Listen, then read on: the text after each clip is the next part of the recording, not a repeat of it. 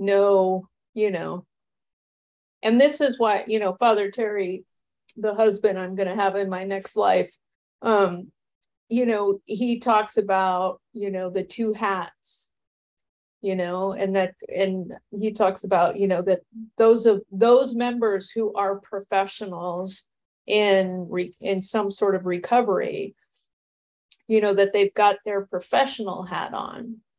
And so in that way, when they're at work, they're not peers, they're a professional, and they have to, so, they have to put, so he talks, about AA. So, that when the person is at work, they don't have the I need help hat on.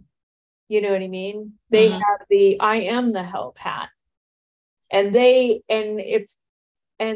danger that he talked about at his time is people thinking that counts as a meeting, because they work with, people in recovery all day long. And then he was explaining it doesn't, because the person needs to be at a meeting where they are just one among many, and their hat is I'm powerless, I need help. And I'm like, yeah, that's exactly right. Yeah, the ABA talks specifically about that you can't confuse paid work for your program recovery service work, that everyone in recovery, in order to keep it, you have to give it away, right? So there needs to be additional service. Like the one I was reading, she was saying that, you work all day with people with, eating disorders. And at the end of the day, you think, I've already given my service. I don't have to go to my meeting. And that's when they start sliding back into danger of relapse, because they're not, like you said, they're not sitting equal to their peers in a meeting. Right. Where, At the same time, oh, go ahead.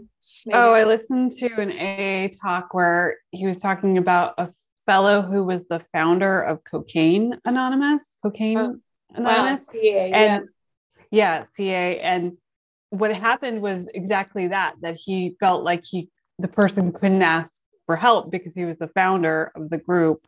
And he eventually, it's very sad, relapsed and died because he couldn't ask for help. And so that just being one among many, and not being an authority is really important. And I've definitely been not in this fellowship, but I've been in meetings where there's, I'm sure we've had this experience where there's someone that acts like an authority on the steps and traditions and all that stuff. And it's super annoying. So that reminds me, there was a story. I'm sure this has happened more than once, but I only know of one. His name was Jay, and he was a very popular circuit speaker in AA. Same thing. He felt like he couldn't be struggling, and so he stopped. So again, he went into isolation with his feelings because he felt like he couldn't share them. And then he ended up going out and dying pretty quickly. And, so the importance of being able to take that expert hat off, whether it's professional or whether you're, Alice on the region or intergroup, or, leading workshops or whatever, you have to be able to, sit at a meeting and put back on your, I'm here because I need help. And that doesn't change. You don't graduate and get to a place where you never need that hat. Yeah, I've experienced that before, where I felt like I was expected to know more and, be strong in my recovery all the time and not have any problems. And especially as the longer you spend in the program with your abstinence grows. And I've even had this happen with my husband 5 years ago. I was having a really, really difficult time, and he was starting to notice. And I finally just said, I'm really, really struggling. He's like, still? after all this time. And I'm like, Dude. I need to get to a meeting because you don't get it. Right? It's just like,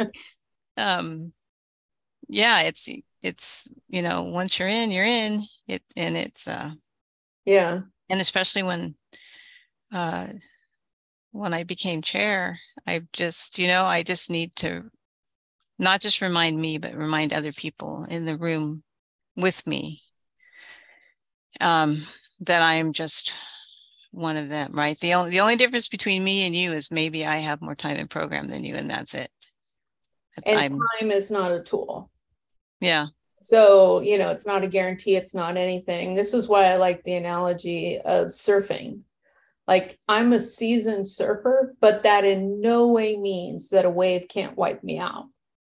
And that in no way means that I might not do something stupid and, you know, not check my, you know, I know that when surfers go out, they have to check all their gear, make sure, you know, you catch me if I'm tired, angry, whatever, I might get on that board and not check. And then a wave comes, wipes me out, and I almost drown. Like, that can happen to any surfer at any point, no matter how long they've been surfing. But over time, you do, if you're paying attention and working a program, you do get to start to understand like the water and the waves and like, oh, the swells and stuff like that. Or here comes the shark.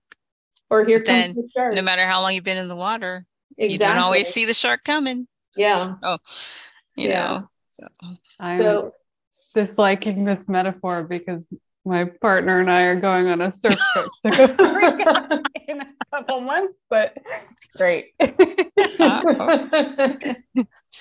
Just be aware. Yeah. Be aware of the waves. Yeah. Hey, Alice, since you read it, and Megan, I assume you didn't read the ABA. I don't even think I have that book. I do. I didn't even think of it. Anything about it that was particularly not repetitive or redundant? Let me see.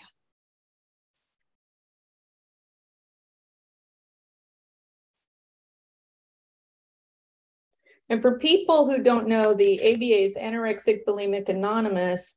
It's come out of Canada, and it was founded by an anorexic who was a doctor.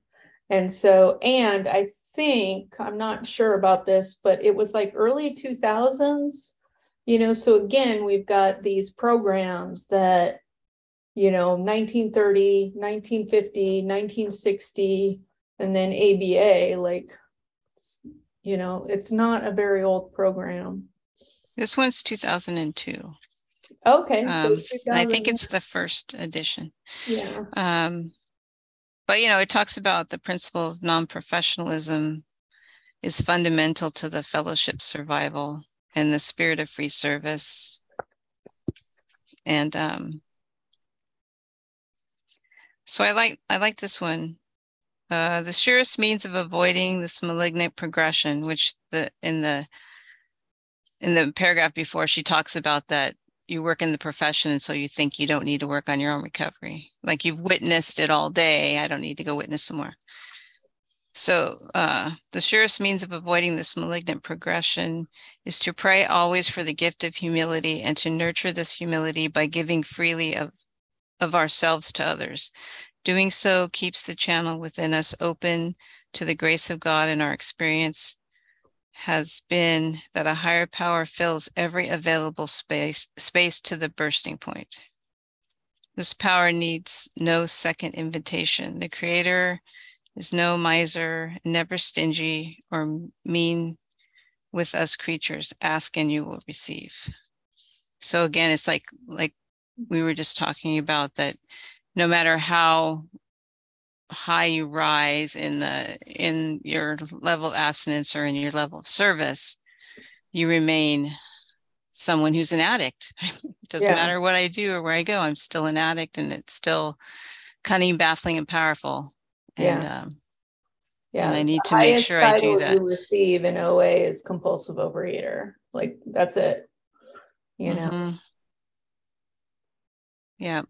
So I have a question for you guys, because I can imagine this.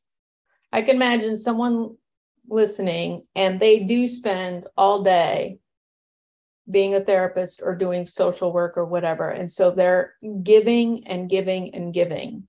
And we're basically saying, the text says, that doesn't count. You still need to do service in OA. Mm-hmm. Going to a meeting is service. So there you go. Yeah, go speaking at a meeting is service too. Yeah. Yeah. Yeah. Also, doing a reading. Reading. Yeah. Yeah, exactly. Like, saying, yes, I'll do the reading. It doesn't have to be that you keep giving more and more and more, Mm-hmm. Yeah. Yeah. I mean, I think that's a principle of service that I don't think is always stressed in the literature, is like, you actually have to have the capacity to be able to do that service. Also, you have to be taking care of yourself so that you have the capacity to do the service. Yeah. And if you don't have the capacity to do it, then it's not a service to anybody. Yeah. Right. We do what we can, where we can, when we can. Is that the right? Yeah. So, and also this idea that service has to be huge, right? Some days maybe I can't make it to the meeting, but I can do service, not necessarily in OA, but like I can go on my walk and pick up trash while I'm on my walk. No, I've done something outside of myself to make something else better than it, to leave something better than it was when I saw it. But yeah, I think a big service is showing up at meetings, especially now face to face, right? Trying to regrow the fellowship where we show up for each other, and just to be a witness to what others are going through. Yeah. And going up and talking to a newcomer after a meeting, or someone who was struggling, that's service, Right. And you have to start from where you are. If all you can do is get yourself to a meeting, then that's service. But then again, if you have the capacity and ability to be a sponsor and you're not doing it, well, to me, that's just, you're just hurting your own recovery. Yeah. Because there's an opportunity to grow your own recovery and your own practice by doing that kind of service. Yeah. Yeah. So I think it's interesting that the spiritual principle for this one is fellowship. It seems obvious when we talk about it, but it's kind of like, when wasn't it fellowship? You mean, when is it not fellowship? Yeah. Is that what you mean? Yeah. Well, yeah, I was saying that earlier. I was like, why is it fellowship? I was like, really? Yeah. Well, isn't it like, it's what we get from a culture of non-professionalism is fellowship, right? It's like the flip side of non-professionalism. Yeah. Right. Yeah. And I think the Al-Anon says that the best about how we rely on each other. Right. When it says our feelings and our. So like being one among many. Yeah. So keeping ourselves as like the highest status is, a member of the fellowship. That's it. And you just stay there.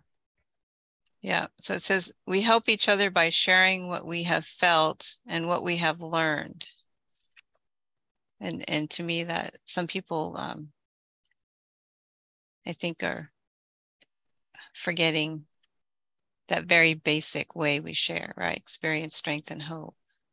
Yeah. How we felt and what we've learned, what working the steps has taught us, and how we've, for me anyway, how my world has grown beyond my wildest dreams, where it used to be this very tiny, tiny little existence. And yeah. And now you're a movie star. Humility. I know. Yeah. Well, just because we have so much time, how about let's look at some of the questions. see if it prompts anything. Do we sometimes try to fix other people in OA meetings by giving them our expert advice, or are we content to share our own experience, strength, and hope? I definitely did this for years. And part of it was my cape was twitching. And I still struggle with this, where if someone is struggling, it's really hard for me. I'm much, much better at it to not want to jump in and help them, especially if you're someone that I love. I mean, that is like, I got to make a call, or I got to just, remind myself, that, and it's also, it's tied to some childhood wounding around like me being able to uplift or support you was how I was seen and validated. Mm-hmm. So, but all it took was watching someone else do that and getting really super pissed about it. And then anytime anyone does a behavior that I get upset about, I'm like, oh my God. But I've learned that it's right when I'm letting it go, right? So I have this pattern of, I'm like, I let go of a character defect and then I see it in someone. And I get pissed because I get ashamed and embarrassed that I used to act that way and that other people saw it in me the way that I am now seeing it in this person.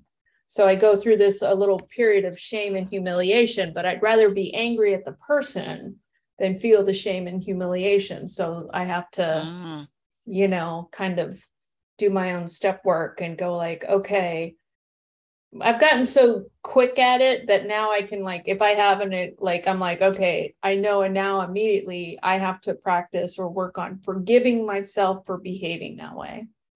And knowing that I was doing the best that I could, and I was doing what had helped me survive.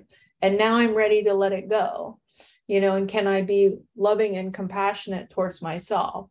So definitely, and also I was at a very competitive school, in elementary school and high school.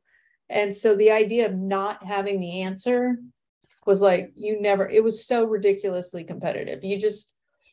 You always had to have the answer. You always had to be an expert. And if you weren't, you had to make people think you were an expert, That sounds like my job now. I was actually just thinking that. I was like, sort of like high tech. Yeah. My job is a tech consultant. Yes, where it's my job to have the answer. You're right. But that's not a 12-step meeting. So yeah. Yeah. What about you guys with that question?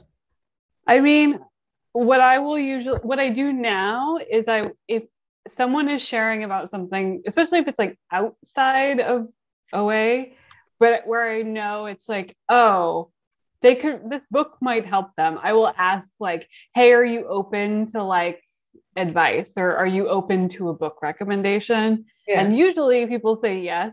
Sometimes they say no, which is fine. And so I try to be mindful of that.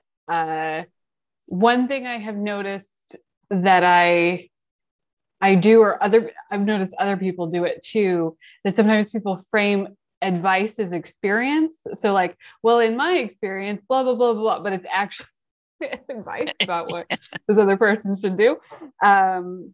So yeah, I don't know. I mean, I think it's an ongoing thing because I definitely have that cape twitching stuff as well. Yeah, it's interesting you say that because it's like, have you thought about like, what?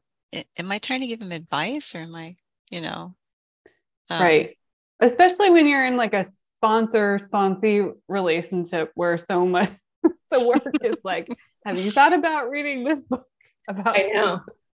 I wasn't very nice with Megan. I was like, you will be going into this program and you will be. Well, I think that's just like a boundary, right? Like those are the requirements to work with you. And then if I didn't want to work with you, that's then exactly I right. could have found somebody else. I was like, yeah. And you were right. Well, also, and to be fair, like, to myself and to Megan's like, I don't know how to separate these things out anymore. So if you're going to work with me, I don't know how to isolate OA away from ACA and Al-Anon. So it was it was basically like, here's the deal. Well, if you want what I have, this is how I do it. So so yeah.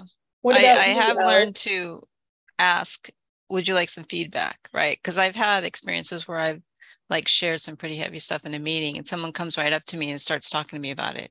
I'm like, oh, right. Or they're sitting across the table from me and they're speaking directly to me. Yes. About what I just shared. And I'm just like, that's crosstalk. So yeah, it's total crosstalk. So so I always ask if people want feedback. Yeah. And if they ask me for feedback, then I share, instead of saying, you need to call this person and ask this specific question and that kind of thing, which, I have the information. Don't you want it? I'll share, I was in a similar situation. This is what happened to me. Yeah. And I tried, and especially if I did something that made it worse, I will share that, right? Yeah. I don't know about you, but you may be thinking maybe this would blah, blah, blah. And like, this is what happened when I did that, that kind of thing. Cause I think, for me, that's what sharing my experience, strength, and hope is about. That the reason I've gone through these things is to help someone else go through those things. Right. And then one of the line in the third step prayer about that my experience can benefit others. Right. Yeah. And so, but if they say, no, I don't want any feedback, then maybe I'll give them my number if you want to talk to me later about it. Right. But yeah, I'm really big on respecting that, asking for, and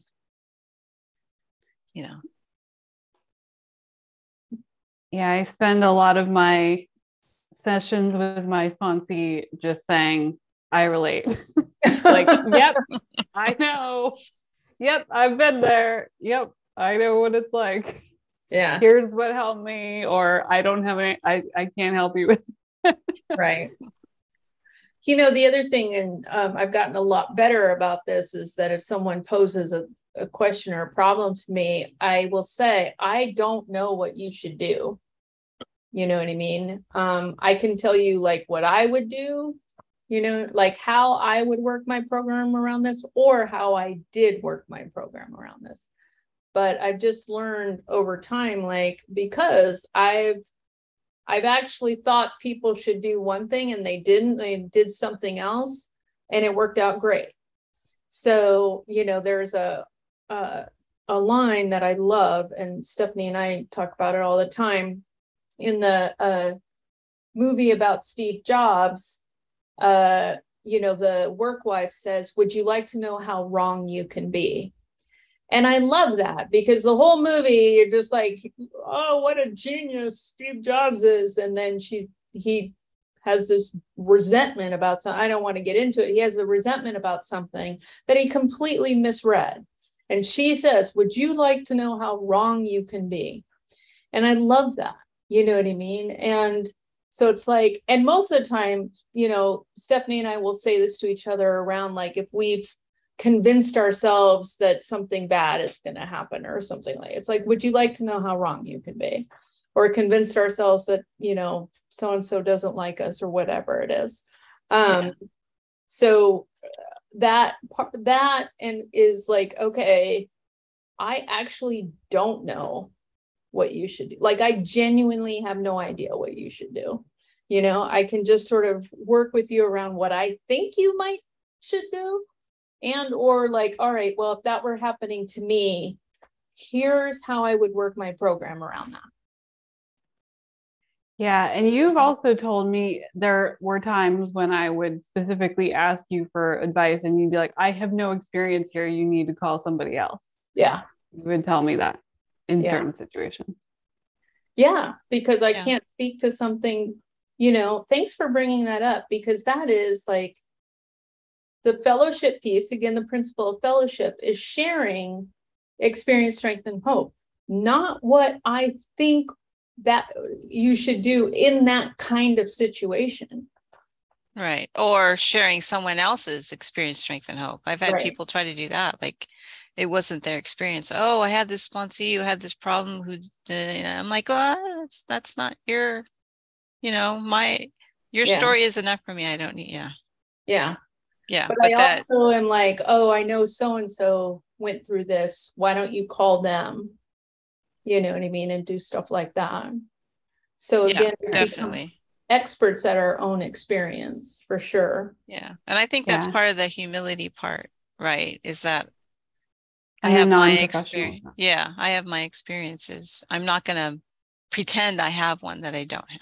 Right.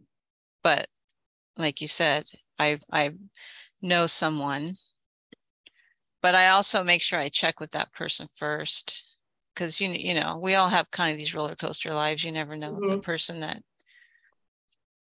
that can help is in a position to at the time, right? So. Yeah. Here's a good one. When we're having when we're having trouble with the program, do we try to hide that from those we sponsor or from our OA group because of our pride, shame, or fear? I don't. Do I hide it? I don't bring it up. I don't bring it up to my sponsee. You say sponsor or sponsee? Hide it from those we sponsor or from our OA group because of our pride, shame, or fear. So when I'm sponsoring someone, my take on it is that I'm there to be service to them. They're not there to take care of me and my program. And so I don't know if that I'd use the word hide. Yeah. As much as that I am there. My understanding of my role as a sponsor is that I am there to help them along their journey to recovery, right? Mm-hmm. And so it's about what's going on in their life, what step they're on, that kind of thing. And that's why I have a sponsor, so that I can call them and say, whatever's going on, or get support, or like have specific. I kind of have specific people who have certain experiences, like I'm most days most days I know exactly what area I need support in, and then I will call that specific person or text the person, or to get that specific support, because I've been in very slippery situations and called the general person, and I didn't get what I needed, and it took me further toward my disease than toward my recovery. So that's kind of, I've learned who my safe people are, I guess. And when I'm in that position, I'm not going to make a cold call. That's not the time for me to be doing outreach. When I am in a fit spiritual condition, I can do outreach. Yeah. And so, Megan, what about? I don't think I hide from meetings. I think similar thing to Alice. Well, I'm in a meeting with my sponsee, so I am sharing, but I'm not there in my sponsee relationships to like talk about my problems. And I think in general, OA has made me just like a much more honest person about whatever I'm going through. And I actually have to like remember, like, when I'm at work, I am not at work with a bunch of people in recovery. I need to not overshare and stuff like that. Yeah. I just did a podcast, Angry at a God I Don't Believe in. And one of the things I talked about was, coming up in the rooms that sponsors and speakers just constantly pitched about all the good in their life. So that at 13 years, when shit hit the fan for me, I felt very betrayed. And ever since then, I've been incredibly transparent about, that life keeps going, and that I felt it was incredibly false advertising. So I also, and part of it being in the rooms with my sponsees, I'm very transparent. However, I never go to my sponsees looking for support. You know what I mean? I may like on a text thread say, hey, you guys, you want to send me some extra love today or something like that. But I don't do that. But I do share if I'm struggling, because I want to make sure that, you know, I have this fear of being put on some sort of pedestal, and I don't want to be on there. I don't want to be on there. And also I don't want any sort of false advertising to happen. I want people to know, like, you can have 30 years in this program, you know, and still lose your abstinence. You know, it's like, you know, time is not a tool, it's just time. So, but I think I do a good job of not, like, hopefully, I don't know, we can ask Megan, I don't make my sponsees feel like they're ever sponsoring me, you know? Yeah. No, I don't think you do that. To the point where sometimes you'll talk about something in your life and I will have no context for it and no idea what's I'm like, I don't think you told us that. I don't know what that is. Oh, that's true. I probably do that.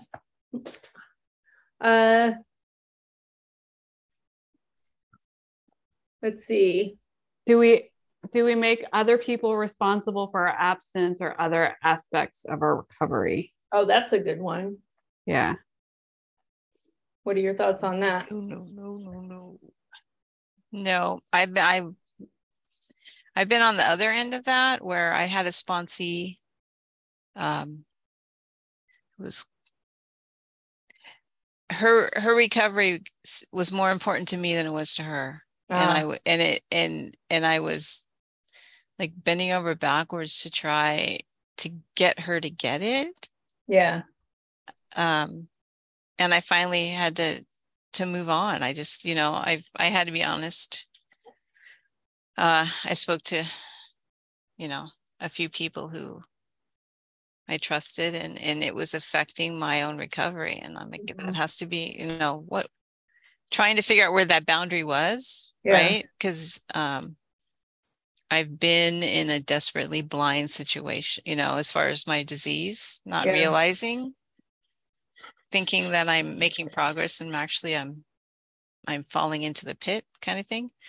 And so I was, through that experience, I now know that if the relationship is affecting my own sobriety, then it can't be me. It's got to be somebody else. So, right. Yeah. Well, that was a tough one. It still affects me when I hear her on a meeting. Wow. Yeah, I think I've had the same reversal situation happen, where I had a sponsee who was sort of like newly abstinent and doing pretty well in their OA program, but they were acting out in another addiction actively, and it was triggering me. And like she was sort of like circling the bottom with it, but not there yet. And she would go through sort of phases of willingness about going to this other program or not. And it was like very interesting to witness someone in active addiction, because we would like have conversations about it, and she would seem like, okay, I'm going to go to a meeting. And then we'd talk the next week, and she would like completely, it would have like fall out of her brain that we talked about it. And and I guess I had a part of what was triggering about it was that I started to feel responsible for an addiction that I didn't identify with, and I actually didn't know how to help her with it. And I also had to let her go because it was too hard and too triggering. I've definitely, again, cape twitching. I've definitely had my times of falling into the hubris of thinking that I'm the sponsor that's gonna save you. Save them. Yeah. I'm the one like, okay, the reason why you haven't gotten abstinence is because you haven't found that right sponsor. I'm that sponsor, and not recognizing how yes, it's arrogant, but that's not the point. Not recognizing how I have put my whole self-esteem into their recovery, that I've set myself up. So then I become even more desperate to save them, because now I feel like I can't fail. And having to go through that experience really early on in the beginning. Yeah.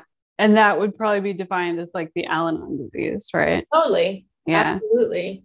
Well, as long as we're going to bring that up, and, I know we got to wrap soon. So, and I know at least one of you can relate to this. So my mom had an eating disorder. She was an exercise bulimic.